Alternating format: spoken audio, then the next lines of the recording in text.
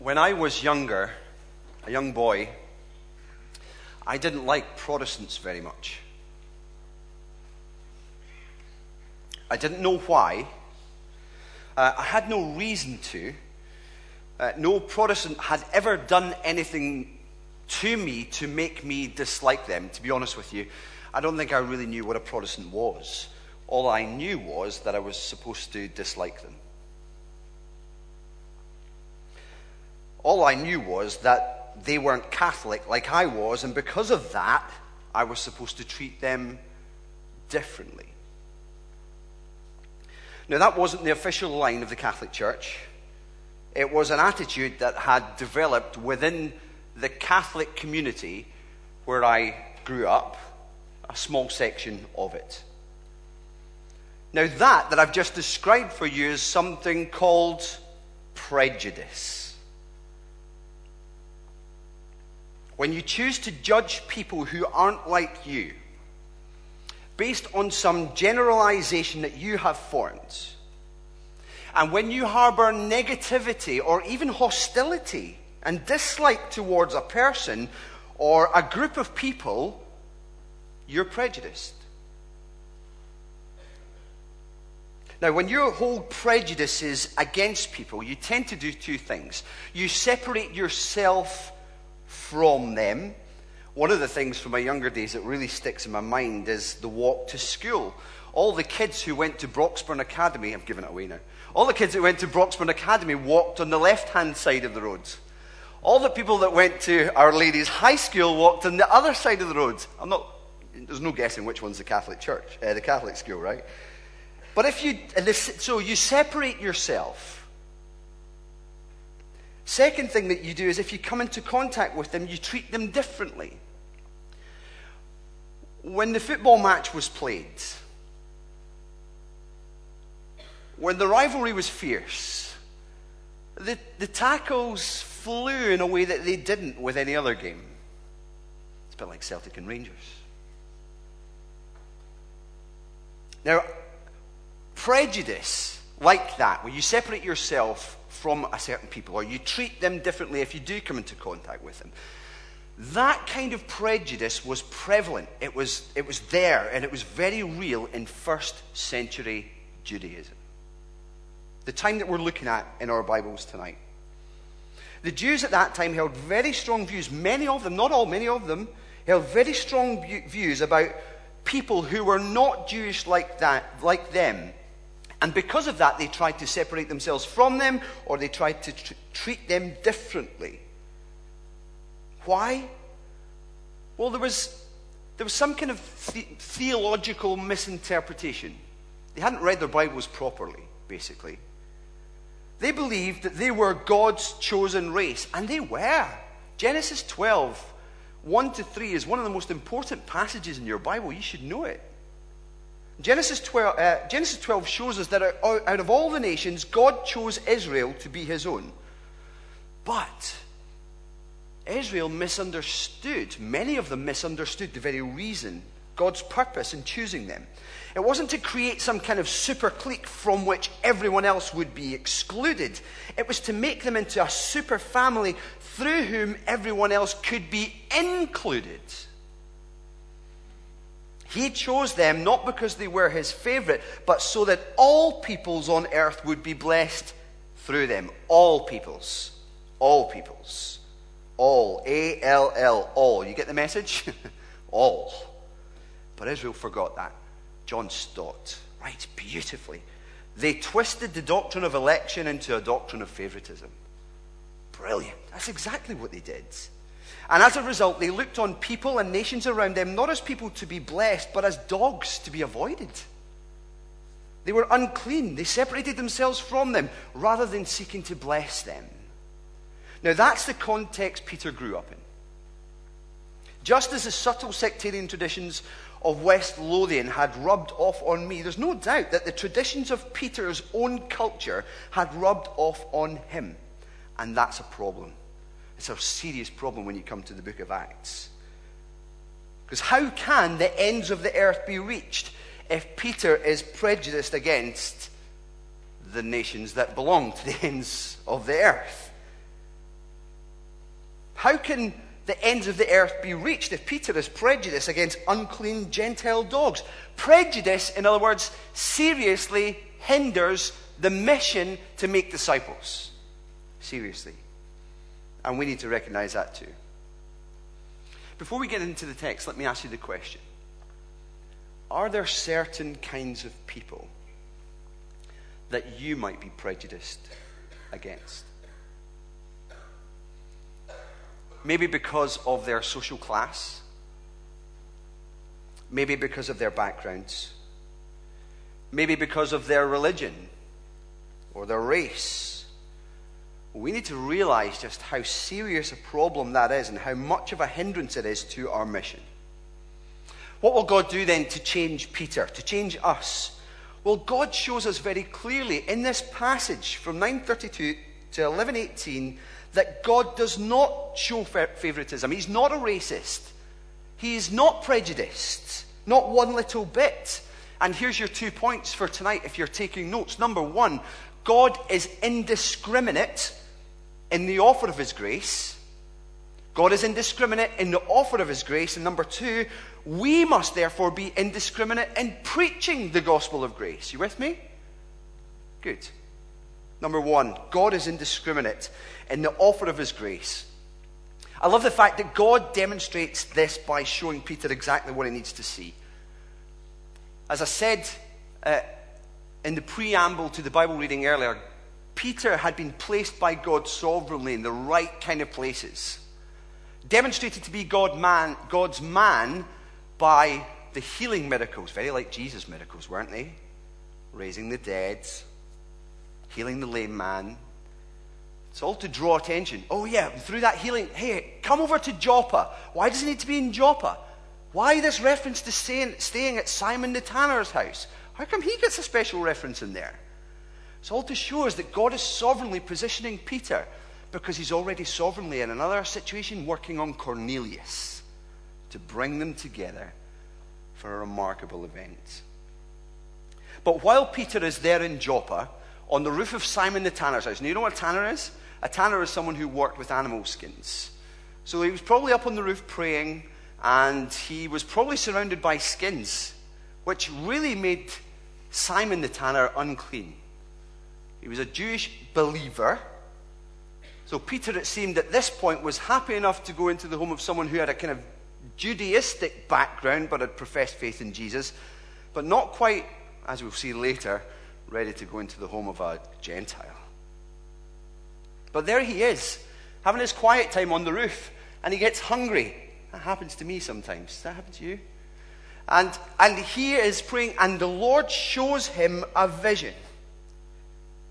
Verse 11 of chapter 10, look at it with me. Peter saw heaven opened and something like a large sheet being let down by its four corners. It contained all kinds of animals, basically, and a voice told him, "Get up, kill, and eat." Now, we're not that used to dietary restrictions, unless you count post-Christmas fat burner programs or gluten-free diets. But those dietary restrictions are really to preserve good health. But for the Jews, their dietary restrictions were intended to preserve holiness. They believed holy food marked them out as holy people. But it just became another thing to take pride in. But God is starting to deconstruct and challenge Peter's traditions. And it's not hard to see why. Because if he separates himself from people because of what he eats, how is he going to be able to build relationships with them to provide something of a platform for hospitality or for a conversation about Jesus in the hope that people might believe the gospel and be saved for themselves? So he's given this vision of the sheet lowered down before him. Get up, kill, and eat. Now, if there was an annual award for putting your foot in your mouth and saying inappropriate things, Peter would win it 3 years in a row, wouldn't he? "Surely not, Lord," he says. That is a contradiction in terms, if ever I heard one. Surely not, Lord. "I have never eaten anything impure or unclean," he said. The voice spoke to him a second time. "Do not call anything impure that God has made clean." And just to get the message across, this happened how many times? 3. Yeah, that's fairly typical of Peter as well, isn't it? Meanwhile, as Peter tries to untangle the meaning of this vision, 3 men arrive at the door looking for him, and God shows him that he is indiscriminate in the offer of his grace, not only by showing him this vision, but by taking him to see a Gentile, a non-Jew. Look with me at verses 1 to 8 of chapter 10. We're going back the way. Meet Cornelius. Not only is he a Gentile, by the way, God really picked a cracker here. Not only is he a Gentile, he's a Roman centurion. That's a double blow, a double barrier for Peter to leap. Roman soldiers, of course, had been renowned for their brutality towards the Jews. If ever there was a little inkling of a rise of a kind of patriotic revolution or rebellion, then the Romans would stamp it out in no uncertain terms. But verse 3 tells us that this Cornelius saw a vision as well, a vision of an angel who said, "Send men to Joppa to bring back a man named Simon who's called Peter." He gives us his address and everything. And he does what he's told, and isn't God's timing perfect? Just as Peter is sitting on the roof wondering about this vision, Cornelius' men arrive. And the interesting thing here in verse 19 about what happens, what does the Spirit say? The Spirit, the third person of the Trinity, speaking, says to Simon, "Simon, 3 men are looking for you. Get up and go downstairs. Do not hesitate to go with them, for I have sent them." He doesn't quite know that he's going to be told to go to the house of a Gentile. But what is interesting here is that when the Spirit says to him, "Do not hesitate to go," you could happily change the phrase, "do not hesitate," to the words, "do not discriminate." Do not discriminate. And the same phrase is repeated 3 times in the threefold retelling of the story. We're meant to get this. They're about to invite you to the house of a Roman centurion. Don't discriminate, Peter. Get going. Now, I often wonder what Peter expected to find as he walked along the road with these guys going up to Cornelius' house. What will these dogs do when he arrives? Well, it must have been a massive surprise to him in verse 26 to find that when Peter arrives there, Cornelius falls at his feet in reverence. He had gathered his family and close friends to meet Peter too. "I've gathered everybody. You're coming. I've gathered everybody together, ready to hear what the Lord has told you to say to us." And you still get the impression that Peter's really trying to figure out everything that's going on. Verse 28 says, "You're well aware that it's against our law for a Jew to associate with a Gentile or visit him. But God has shown me that I should not call any man impure or unclean. May I ask why you sent for me?" So he's got half the message. He just doesn't quite know what's going on. Until Cornelius then recounts his vision of the angel and says to Peter in verse 33, "Now we're all here in the presence of God to listen to everything the Lord has commanded you to tell us." Then look with me at verse 36 to 48 of chapter 10. I mean, this must be one of the most amazing evangelistic opportunities ever. How easy was God making this for Peter? Cornelius has been prepped by an angel. Send for the evangelist. It's brilliant. Send for a guy who's going to tell you all about Jesus. He falls at his feet in reverence. That's never happened to me when I've gone to share the gospel with anyone. He's begging Peter to please tell me the good news by which I can be saved. It's brilliant. And he's brought his whole family and friends to hear it as well. Isn't that a dream? There is only one thing that could have deterred Peter from sharing the gospel right there. Prejudice. But God chose Peter, putting all the pieces together, that he does not show favoritism. That God is not prejudiced when it comes to the offer of grace. It's not just for one nation. It's for all. And God is deadly serious about it. Look at verses 34 to 35 with me. Peter says, "I now realize how true it is that God does not show favoritism, but accepts men from every nation who fear him and do what is right."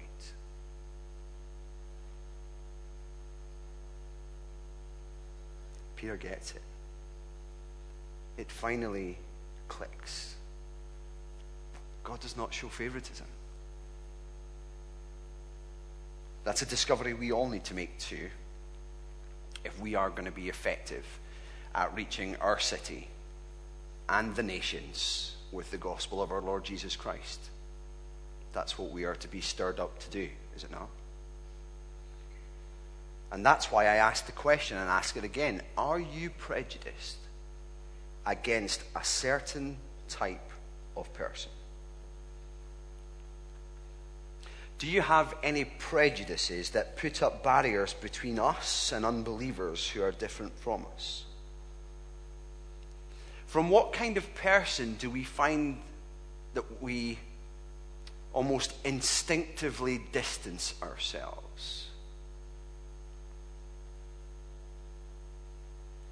If God was to give you a vision similar to Peter's, what would be in your sheet?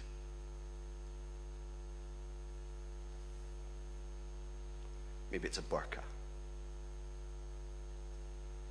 Because you're quietly prejudiced against Muslims. Well, that's going to stop you going to Yemen.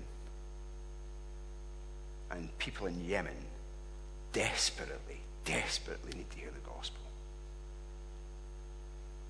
Maybe it's a rainbow flag. Because you're quietly prejudiced against gay people. Well, that's a problem. Because people who call themselves homosexual desperately need to hear the gospel.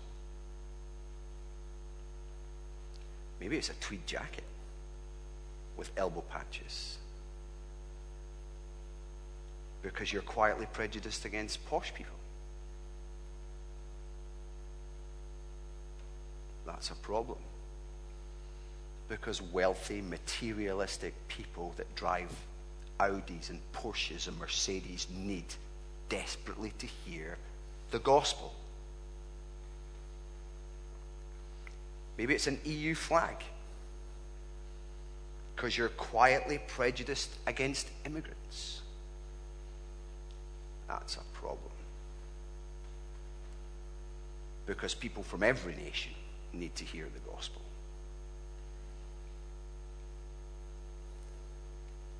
Maybe you're quietly prejudiced against the poor. Maybe it would be a benefits check in the sheet. Oh, that's a problem.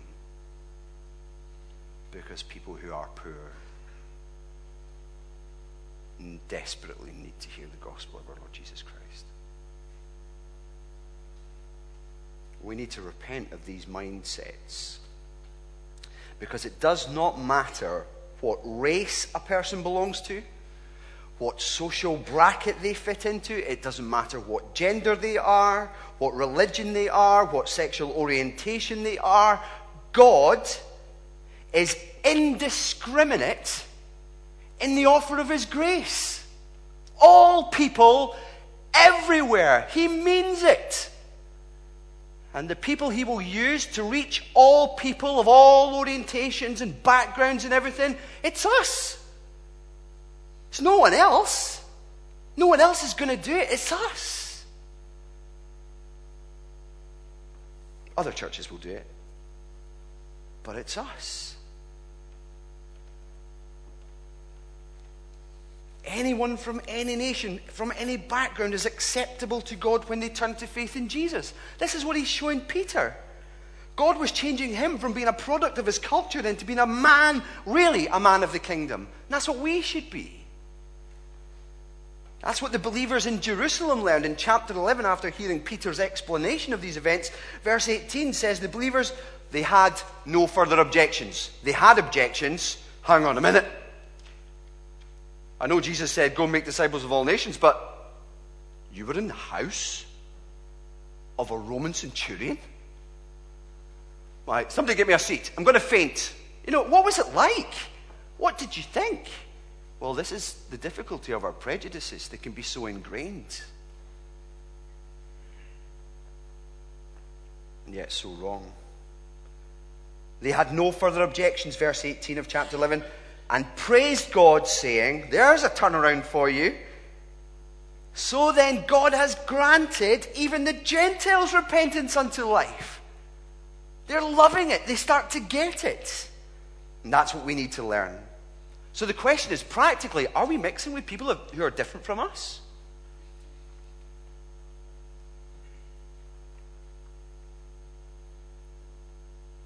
Are we teaching our children to do that?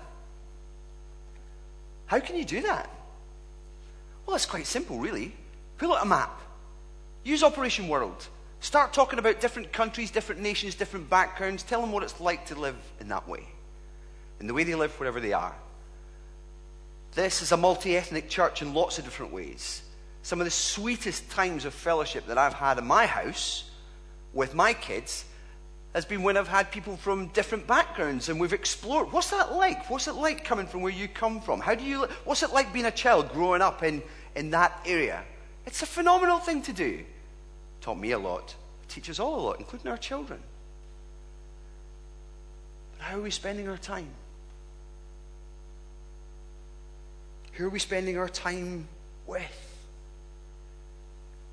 Well, it's wonderful to see that God is supernaturally and sovereignly at work to prepare the hearts of people from every background and every nation to hear the gospel. He is indiscriminate in his offer of grace. It's a glorious thing, right? It's a brilliant thing to see. It's got to be glorious and brilliant to you, or else you would not have heard it. That's why Acts 10 is so significant. It's so significant.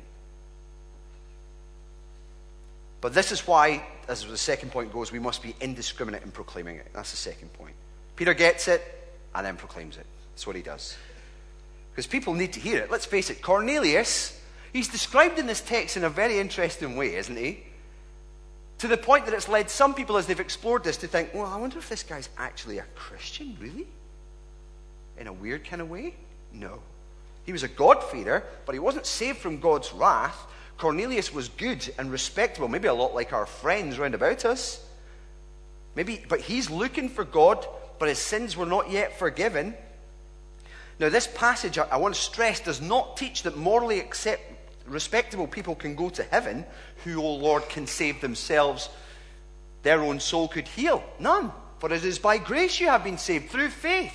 This not of yourselves. It's a gift. A gift.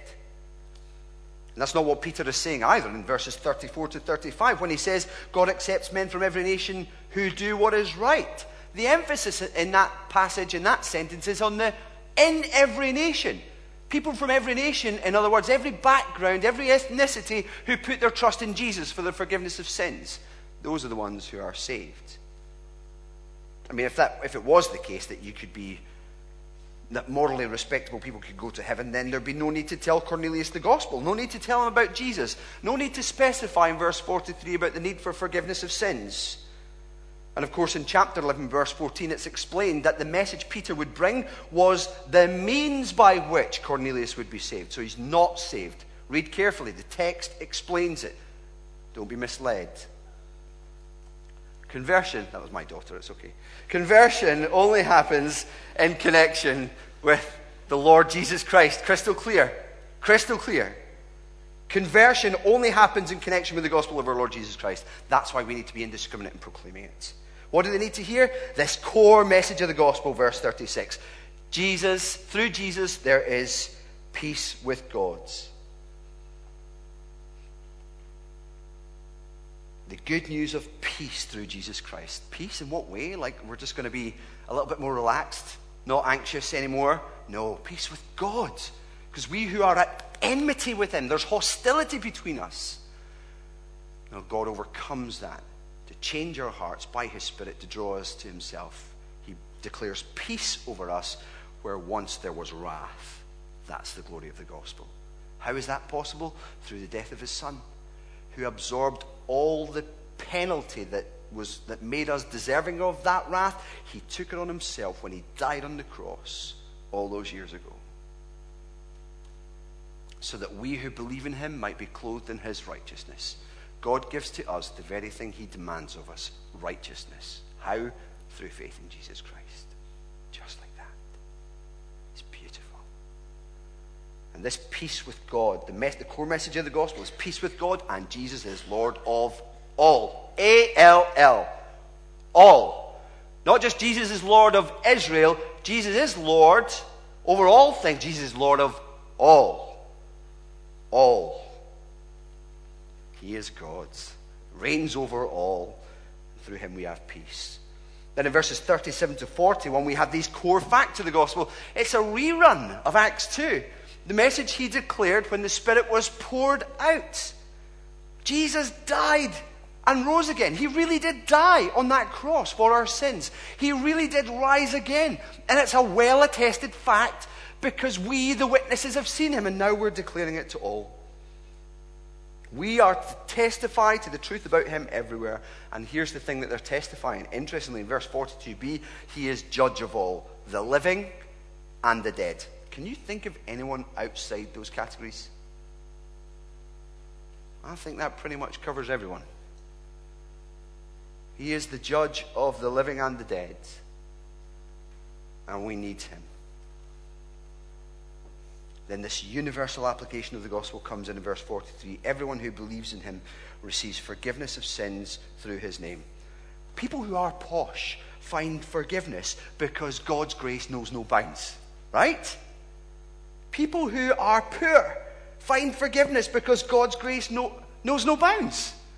People who are Muslim, Buddhist, Hindu, or any other religion can find forgiveness in Christ because God's grace knows no bounds. Therefore, that needs to impact our lives and cut away all of our prejudices so that we might not only be free in preaching the gospel, but happily free. Joyfully indiscriminate in our offer, our preaching of the gospel of grace.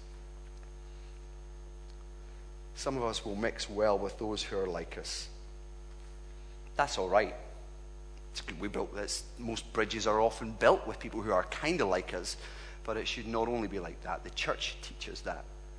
We have opportunities through our relationships, our networking relationships, through each other, with each other, to meet people of other backgrounds and other faiths, etc.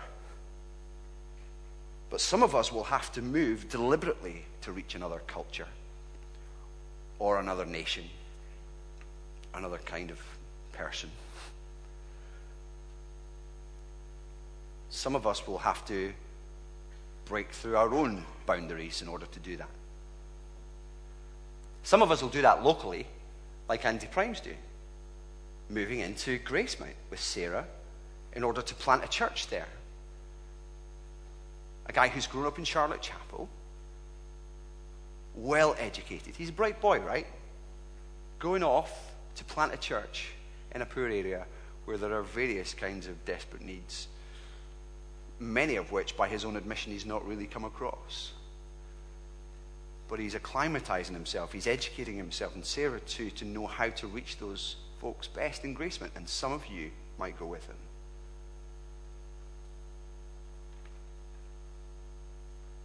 We won't just do that locally, of course. We will do it, I hope, globally. Some of us must move to hard places.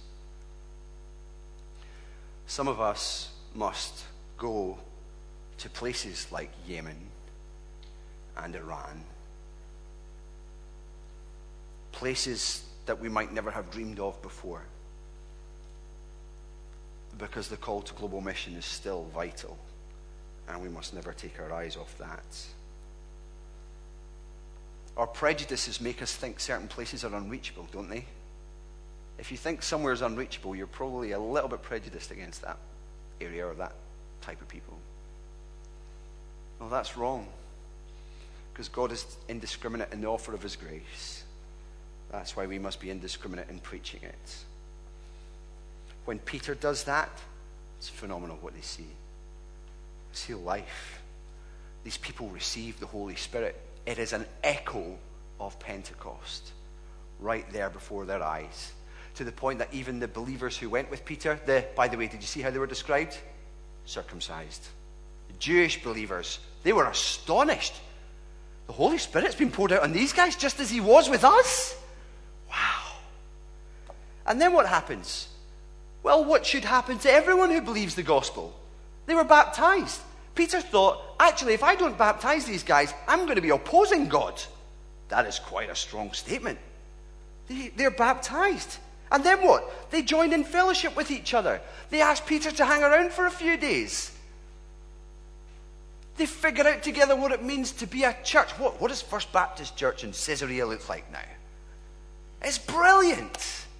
That's what happens when we recognize and understand that prejudices are a barrier. They need to be removed. God is indiscriminate in the offer of his grace. Therefore, we must be indiscriminate in the preaching of this grace. And when we do that, when we are that, we'll see people become believers. We'll see churches planted locally and globally. Prejudices need to be just removed, chucked in the bin. And we see Ephesians 2 lived out. People who were once far away brought near. One new humanity being formed to live for the praise of his glorious grace. Dividing walls, bulldozed. God is just taking a wrecking ball to the Jew and Gentile divide. And it's brilliant. Because it's reached us. And it's still reaching others. Well, I need to finish. I've got more to say, but that's okay.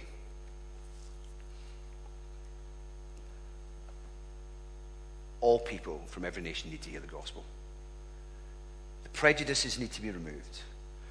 And even in this, if you want to think narrowly, in our multi-ethnic city that we live in, there is a phenomenal work that is possible.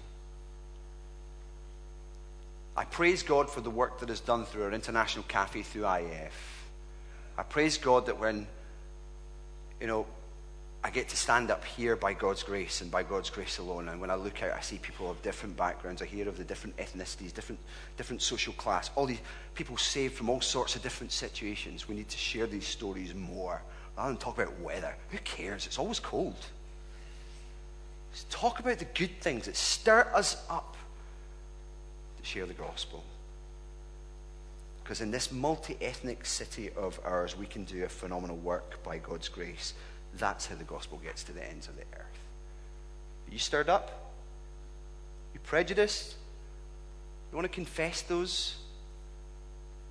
Now's a good time. Let's bow our heads in prayer. Why don't you take a moment in confession? If there are prejudices that you recognize, ask God to show you them. That He might help us root them out. And pray that God will help us to give him glory for his being indiscriminate in the offer of his grace, and help us to preach it ourselves.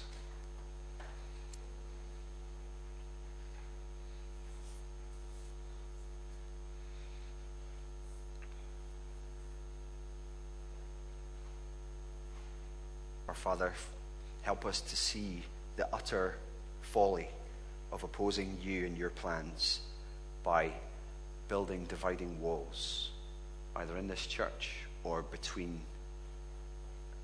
people in this church and people who are different from them. Forgive us for petty prejudices.